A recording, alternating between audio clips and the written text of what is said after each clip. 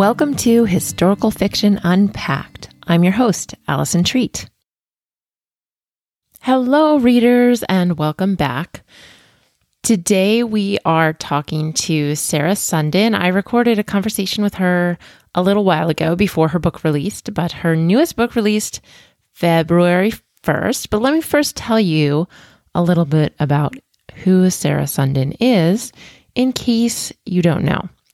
She enjoys writing about the adventure and romance of the World War II era. She is the best-selling author of historical novels, including Until Leaves Fall in Paris, When Twilight Breaks, and the Sunrise at Normandy series. Her books, When Twilight Breaks and The Land Beneath Us, were Christie Award finalists. A mother of 3 adult children, Sarah lives in California and teaches Sunday school and women's Bible studies. She serves as co-director for the West Coast Christian Writers Conference, and she enjoys speaking for church, community, and writers groups. This is Sarah's second time on the podcast. Last year, she was on talking about her book, When Twilight Breaks, which I greatly enjoyed. And this year, we are talking about her book, Until Leaves Fall in Paris, which I mentioned released February 1st. And I really enjoyed this book too. When I recorded this podcast, I had not finished reading it, but I've since finished reading it, and I just thought it was so interesting, and I highly recommend it. I also just love talking to Sarah. She just has a wealth of information and so many interesting stories. I thought this was a great conversation, and I know you guys are going to love it. So without further ado, let's get to the conversation with Sarah Sundin. Sarah, thank you for joining me on the show today. Thanks for having me, Allison. Yeah, I talked to you a year or so ago about When Twilight Breaks, and now we're talking about your latest novel, Until Leaves Fall in Paris, which released February 1st. Can you tell me about this book? Sure. It's set in Paris in World War II, and it follows 2 Americans who remained in Paris during the Nazi occupation. And one is a ballerina who buys her favorite bookstore so that the Jewish owners can escape. And she finds ways to help the resistance by passing messages between the leaves of her books. And the other American is an automaker who has a factory in Paris, and he wants to go home. He's a recent widower, and his wife, he wants to take his little girl and go back to the States. But the U.S. Army convinces him to stay because he'll be selling to the Germans civilian trucks, and he can pass on information about what the Germans are interested to the U.S. military. So he's doing a little spy work for them. Mm-hmm. Yeah, he is a little bit reluctant about that to begin with, but he is. Yeah, with good reason. Right. Yeah, completely understandable.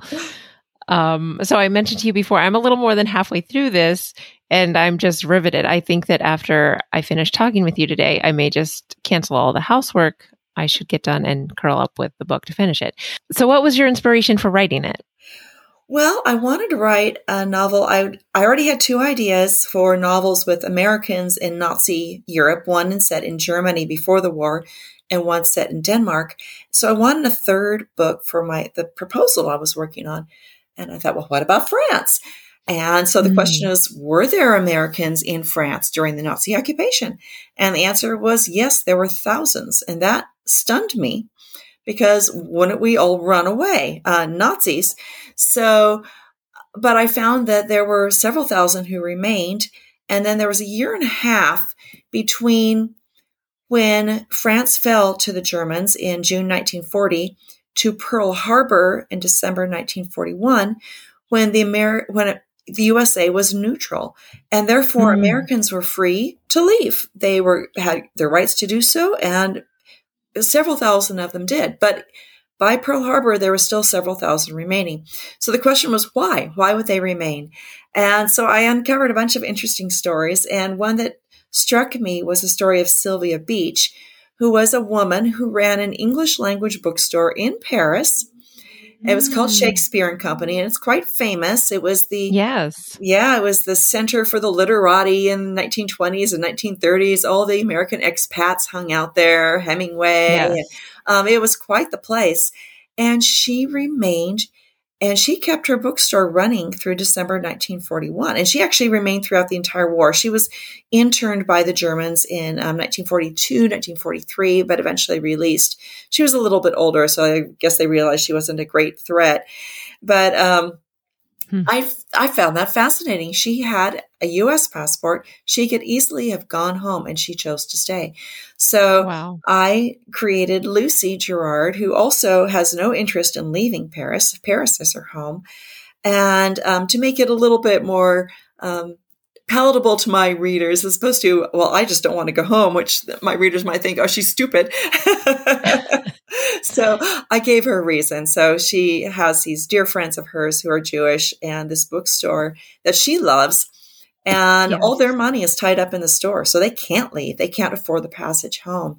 So she impulsively buys the store so that they can leave. But now she's stuck because now all her money is tied up in the store.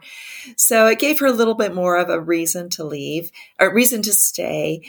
And I just fell in love with Greenleaf Books, this little bookstore that she runs. And we're readers and writers. Who doesn't love bookstores? So it was kind of a writerly dream to, like, what would it be like to run a bookstore in Paris? So it was a fun story to write. Yeah, well, it's a fun story to read too. Although I know we're getting closer just because of knowing history. We're getting closer to when America enters the war. Mm-hmm. As I'm reading, and I'm like, when is she going to leave? Can she leave? I want her to get out.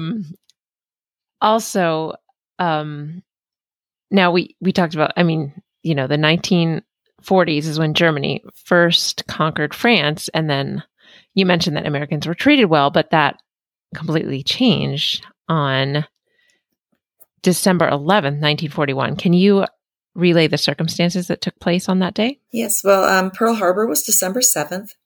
Yes. And kind of an interesting little side note of history was, the U.S. immediately declared war on Japan. The U.S. did not declare war on Germany. Mm-hmm. At that point, they were already fighting at sea. German U-boats had sunk 6 U.S. ships, including a destroyer. Several hundred Americans had died at sea. But America had no interest in fighting a two-front war that we knew we'd be drawn in with Germany. But Hitler also didn't want a two-front war. He was already fighting the Soviets in the East. And the British at that point were so weakened after Dunkirk and the Blitz that they weren't in any shape to be invading occupied Europe at any time. So really, Hitler was kind of in a sweet spot. And he had been advised, don't declare war on the U.S. He actually did a lot of things throughout 1941 when things were escalating to kind of de-escalate because he did not want to draw the U.S. into the war. Then suddenly on December 11th, because he's Hitler and he is a megalomaniac, he suddenly declares war on the United States. Churchill, I think, described it as one of the best days of his life because, of course, Roosevelt immediately, then the U.S. Congress immediately declares war on Germany. They were waiting for an excuse. So, but there they were in France, these Americans. So on December 11th, the German military commander required all American citizens to register, and the American men of draft age were told to report for internment on December 17th. So they were rounded up on December 17th and taken to internment camps. Now, this is not like a concentration camp. It was more like a POW camp, but actually even nicer. They treated them fairly well. They had military type food and military type housing, but they were treated well. And the Germans were doing this for a reason, because in America, we were rounding up German civilians. So, of course, they wanted the German civilians treated well. So they treated the American civilians well. So the men were rounded up in December 17th, 41. And then in September of 1942, they broadened it. They rounded up some women too. The women were pretty well treated. They were taken to a hotel in Vittel, which is a spa town. Now, they were locked up. The food wasn't great. Not ideal circumstances, but in general, they were treated as well as French citizens were at the time. So, But for Paul and Lucy, they know that being being interned would be actually very dangerous for them because they have been involved in the resistance. So they need to avoid that at all costs. Mm-hmm. So, without giving spoilers, how does that all tie into your story? Can you say or no? Well, I think it creates a ticking time bomb for them because, yes. First of all, they're both involved in the resistance in their own separate ways, and obviously, if they get caught, the Germans were executing people in the resistance, so the stakes were very high. And as they realize with the U.S. rapidly going to war that they can't be interned, because if the Germans then look carefully at Paul's factory and see any evidence of what he's been doing there, or if they look too closely at Lucy's bookstore and find evidence of what she's doing there, now they've got them. So they need to get out. But there are a lot of things that are holding them back. And so it's this delicate dance of if we wait too long, we're dead. If we leave too early, there's all these other things that could go wrong. So, trying to get that right timing when you don't know. I mean, we can say, well, December 7th is coming, but they don't know right. any of that. So they don't know when it's going to happen. So, and I think that kind of created a sense of tension during the story. And of course, then the big question is, do they get out? And if so, how? Which would be a spoiler. Yes, it would. Yeah, don't tell me. I don't want to know you. I will tell you that whatever happens will be dramatic. Yes. Oh, I'm sure. So what type of research did you have to do to learn about the French resistance and all the different ways that the French and American expats participated? Oh, yeah, that was really interesting. Obviously, Paris being a very popular focus of research, there's a lot of material out there, some really excellent books. And so I was able to read a lot about what life was like in occupied Paris, and about the resistance, about the collaborators who are the people who worked with Germany, about cultural life in France. And that was rather interesting. And about Americans in France. And not just the Americans in France during the war, which was fascinating enough, but just learning about the American, what they called the American colony in France. And it was all these expats. And, since the time of the Revolutionary War, since Benjamin Franklin, Americans have had a love affair with all things French. And it has drawn American, pilgrims for well over 200 years. And, for literary reasons, for business reasons, and other artistic reasons. So we have this long history there. And what I found interesting was that all of these institutions that have sprung up in France for Americans, there is an American church, an American cathedral, American library, American hospital, American Chamber of Commerce. I mean, all these Americans Women's Club. I mean, it was just a little bit of everything. It was like a little America in France. And that was very interesting to learn about. So I was able to throw in those little bits about those institutions in the story. And real life history is that the American hospital was extremely involved with the resistance in World War II. So American expats were very much involved in the resistance then, because I was curious about, how much of this is. Yeah, actually, there were quite a few. And there were a few who collaborated, who were especially businessmen who said, hey, Germans, you want to buy? Your money's as good as the French, as the English, as the Americans. So some were very, mercenary. Others were very interested in fascism. Right. It's kind of hard to explain now because we think, we know, Nazi Germans were evil. But right. At the time, especially looking back to the history of the 1930s, where communism was such a dire threat and fascism showed a path out. If we just have a fascist type dictatorship, we'll keep those communists suppressed. So a lot of Americans were enamored with this concept. And obviously there was anti-Semitism in America. So it wasn't something that was foreign to the American consciousness. So there were quite a few Americans in Paris who didn't think the Germans were all that bad. Some of them even thought it was, and some of the French also. So it's not just an American thing, but some of the French honestly thought they were better off under the Germans than they were under the French government, which had been rather erratic before then. Granted, they were a minority. The collaborationists, the fascists were a minority, but they were there. So I kind of wanted to show that part of it. It was a spectrum. It wasn't, I think we like to focus on, the good and the evil. It makes a great story. So, the evil Nazis and the good French resistance.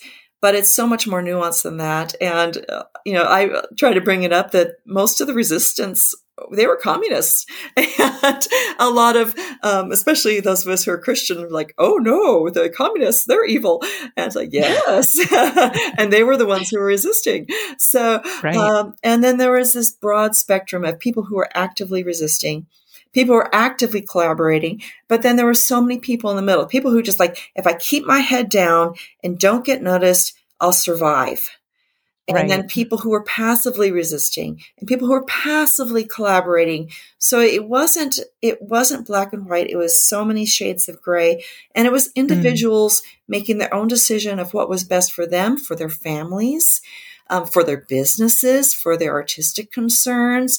There were so many, and then of course throw in your own personal ideology and your morals, and what is the decision that you are individually going to come to. And it's not easy to say, oh, I know I would do this, but what would we? Would we actually, be on the side of what we now label as good, or would we be the ones like, I have small children at home, I just need to not get noticed so I don't get killed so my children will survive. So it's not an easy thing to say.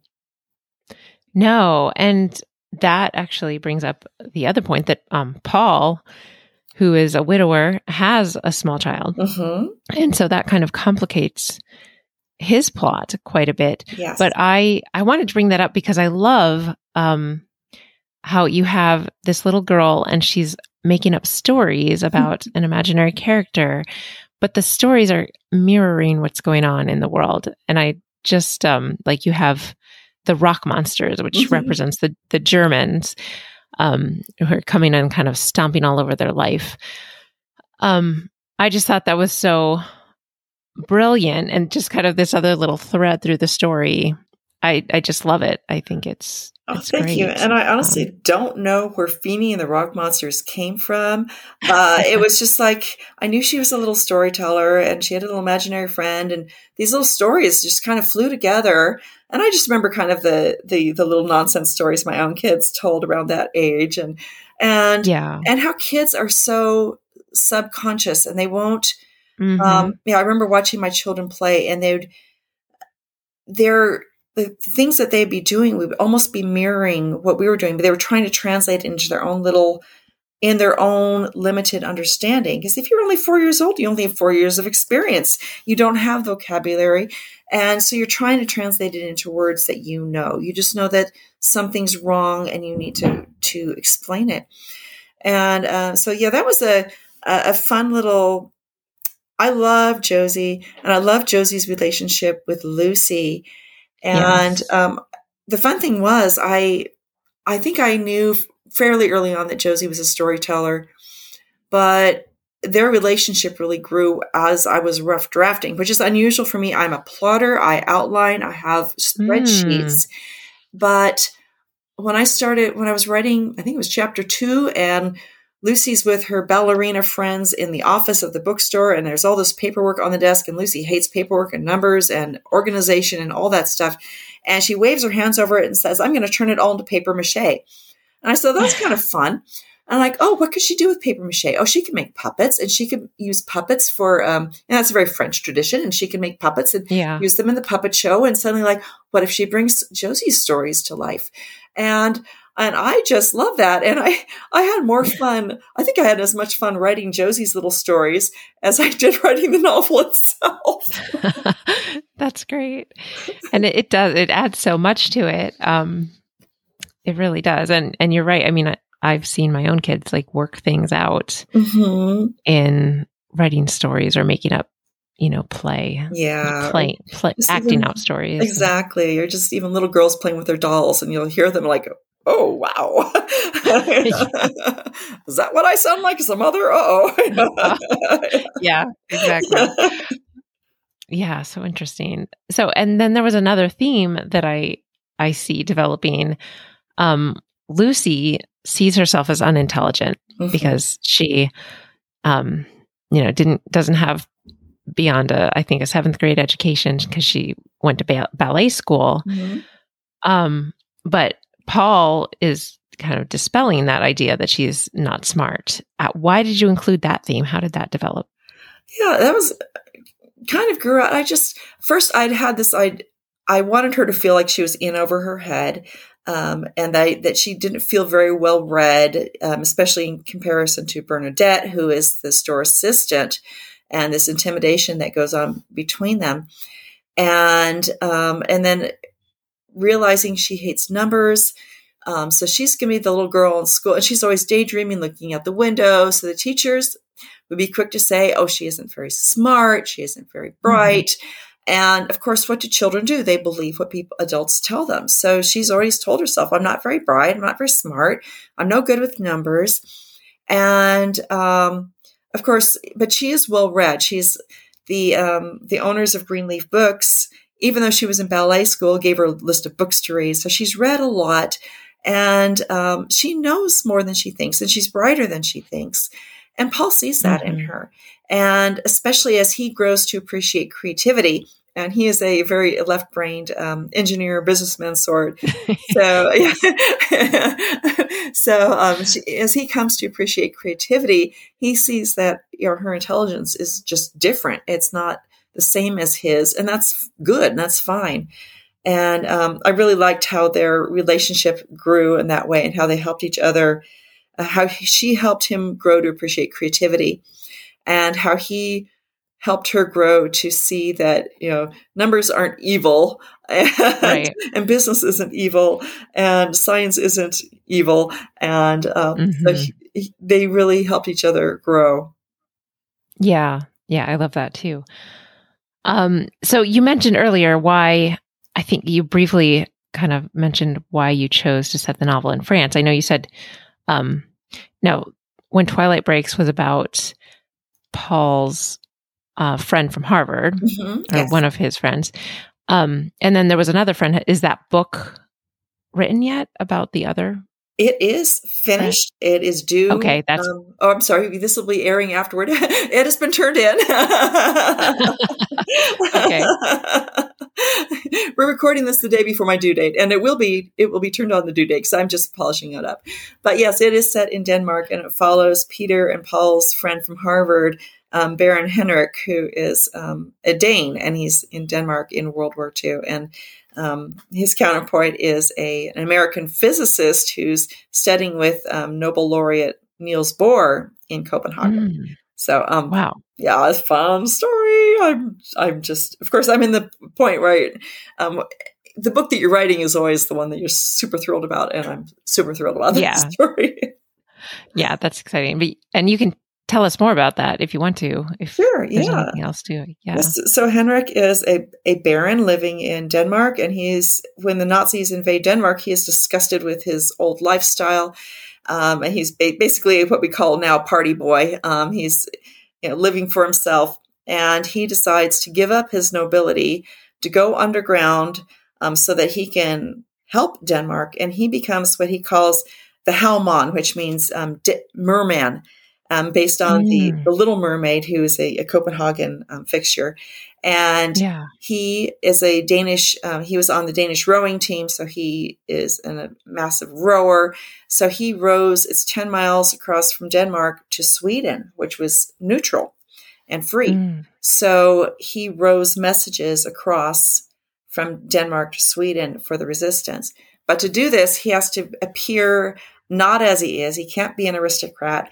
So he lives as a shipyard worker. He pretends to be not terribly bright. He uses a very limited vocabulary. He has an alias. And he lives in this boarding house where he meets this nuclear physicist, and, and this odd friendship develops between this so-called shipyard worker who has about 8 words in his vocabulary, and this highly educated young lady. But they really grow to appreciate each other. And then he has a decision to make. Does he reveal his identity to her or not? And meanwhile, she finds ways to help the resistance by printing illegal papers on the mimeograph machine at the Institute. So, and I incorporate a bunch of really interesting history about Denmark in World War II. Great story. The Danish story in World War II is just thrilling and inspiring. And so I've always wanted to write it and finally got a chance to. Wow. So I don't know much about Denmark during World War II, but you knew about this before. Yeah, a little bit. As I was doing research on other things, it kept popping up. And I'll do a quick nutshell. But at the beginning, Hitler decided to treat Denmark as a protectorate, and he called it his model protectorate. So they had very good living conditions. They had better food than anywhere in occupied Europe. They had freedoms. The Jews were treated fine because there was no history of anti-Semitism in Denmark. So their government was still in place. Their army and navy were still in place. So very odd situation. But the Danes began resisting. And of course, as they began resisting, the Germans began cracking down. And it took longer in Denmark than in other countries because the conditions were so good. And your average Dane, like, I've got a full belly, I've got a job, I'm free. Why do I want to mess with that? So finally, it started to build up in 1943, which is when the bulk of this novel takes place. And then it really came to a head in August, September, October. And the Germans decided to round up all the Danish Jews in a single night on Rosh Hashanah, which is cold-blooded and callous because they knew they'd all be at home. And the Danes rose up almost unanimously, had almost all the Jews in hiding, and then over the next month transported them across to Sweden in rowing boats and fishing boats and yachts. And there were 7,000 Jews in Denmark before this happened. And the Germans only found 472, I believe is the right number off the top of my head. Now, that was 472 that should not have been arrested, but out of 7,000. And because the Danes were adamant, they hounded the Germans about their countrymen. And because of that, they were kept in Theresienstadt, which was a much nicer concentration camp. I think there was only one who was deported to Auschwitz. None of them were murdered. Some died in captivity. I think about 50 died in captivity, but apparently most of them were elderly. So it's hard to tell how many would have died of natural causes during that time period. But because and they figured out a way to get care packages to them with food and vitamins. And Germans were kind of stymied, like, we can't make the Danes unhappy because they're sending us herring and milk and cheese. So they had to keep the Danes happy. And to do that, they had to treat their Jews well. So really interesting story. And it just causes you to wonder if more countries had been like that, what would have happened with the Holocaust? And we'll never know. There were special conditions in Denmark, namely the lack of anti-Semitism to begin with, which was really unusual. The close, 10 miles to a neutral country, which was welcoming to the Jews. And so there were a lot of special features that you couldn't replicate in other countries. So it isn't a completely fair comparison to other countries. But it still makes you stop and wonder, because the Germans really took a lot of their attitude from the native populations too. So when the native populations said, we don't care about those foreign Jews, but you can't arrest our Jews, which is what the French said, that's what they did. They rounded up the foreign Jews in France, but they didn't round up the French Jews until later. So there are all these situations that happened. They kind of took their cues from the native populations. So, yeah, really, really interesting. And That so, is fascinating. Yeah. yeah. Wow. So, I feel like that leads right into the question that I ask all my guests, and I Mhm. asked it of you last time you were on, but I don't recall exactly what you said. So maybe you'll have a slightly different answer this time with your more knowledge and research under your belt. But how do you think learning about history through story helps us approach life in the present? Oh, I think it's just so, so important. First of all, and this is very interesting, I wrote Until Leaves Fall in Paris during the first year of the pandemic. My county was in Yes. complete lockdown for almost 2 months. I'm in Northern California, so we had very, very strict Mm, restrictions. And we're still yeah. required to wear masks indoors. And so the sense of isolation, of social distancing, of fearing your neighbor, of like, Mm, is she, you're passing people in the grocery store and you're all kind of eyeing each other. Is she infected? Am I going to get sick because she walked too close to me? So the sense of mm, distrust and social distancing. And as I'm writing it, I'm realizing it was very much like life in an occupied country. wow. You don't know who to trust. If you're in the resistance, you don't talk about it to anybody. You use code names. You're the person that you work, you only know the people that you directly involved with. And as you're passing people on the street, you don't know. That person could turn you into the Gestapo, or they might be on your side. Hmm. You don't know. And there were informers, and there were Gestapo, who, of course, were wearing plain clothes, and you might not be able to tell them at a glance who they were. So that sense, it really came to light. But I think what was important for me as I was writing this book, and I'm living through this, um, gaining an appreciation, because I think so many of us had this attitude of, oh my goodness, what are we going through? Life has never been like this before. This is horrific. And Yeah. knowing that people had gone through similar things, and then of course you look back to the flu epidemic in 1918, they'd actually gone through very similar things in the past.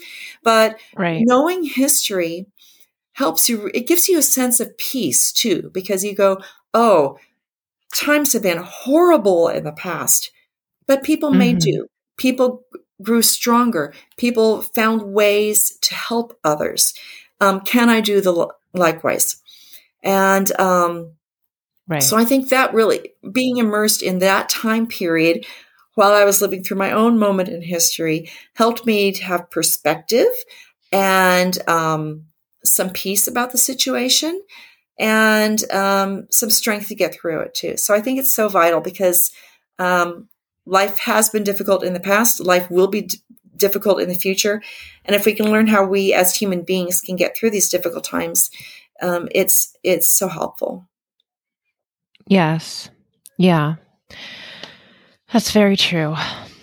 So, Sarah, this has been a wonderful conversation. What is the best way for listeners to follow you? Oh, I'm all over the internet. So my website is sarahsundin.com, SarahSundin. It's been newly redesigned. It's so pretty. So come have a look, Mm. and you can sign up for my email newsletter there. And I have a little World War II booklet about life on the U.S. on front there that you get if you sign up. Plus, I'm on Facebook and Twitter and Instagram, all under Sarah Sundin. So please find me and say hi. Okay, awesome. Thank you so much for being with us today. You're welcome. Thanks for having me. Well, friends, I hope you enjoyed that conversation with Sarah Sundin. I almost said with Sylvia Beach because I was looking up Sylvia Beach quotes to share with you. But obviously, I was not speaking with Sylvia Beach. It was the great authoress, Sarah Sundin. And as you know, if you listen to this podcast much, either before or after the interview, I always ask you to please, if you're enjoying this podcast, subscribe to it or follow it, whatever your podcast app likes to call it, so that you can receive it every week when it releases.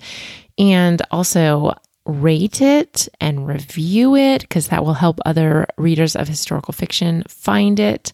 And I know that lovers of historical fiction will love this podcast. So we, of course, want them to find it. So subscribe, rate, review, And also, if you're interested in going to the links of Sarah's books, finding her website, all those things, you can find those in the show notes, either in your app or at AlisonTreat.com/blog. That's ALISONTREAT.com/BLOG. That's where those show notes live, and what you can expect to find in the show notes, other than links to Sarah Sundin's information and website and books and all of that good stuff. You can also find links to my Facebook group, which I would love for you to join, and my Instagram page, which I would love for you to follow, and my Patreon page, which I would love for you to consider joining and supporting me in this endeavor, my podcast and the other projects that I'm working on. Just head over to that link. It also can be found at patreon.com/AlisonTreat. And you always have to use the 1L for Alison when you go there. If you misspell my name when you try to find my website, it'll still find it, but not with Patreon. So there may be some perks that you would enjoy. And one of them is that I share a monthly video with book reviews. So if you hear about a book on this podcast, you may think that you'll like it, but you might want to check out the video first and make sure. So that is a special perk that's only for a certain level of patron on Patreon. So check that out and see if you might be interested. And of course, I would like to leave you today with a quote from Sylvia Beach. Now, there were several good quotes from Sylvia Beach, and I struggled with which one to include, but I decided to go with a little bit more obscure one. Sylvia Beach was talking about James Joyce, and she said, "He said to me that history was like that parlor game where someone whispers something to the person next to him, who repeats it not very distinctly to the next person, and so on until by the time the last person hears it, it comes out completely transformed." Now, I hope that our authors that we have on this show are a little more careful with the history they put into their novels. And it's so good to know the best version of history that we can. So, my friends, keep reading historical fiction, and I will talk to you again next week.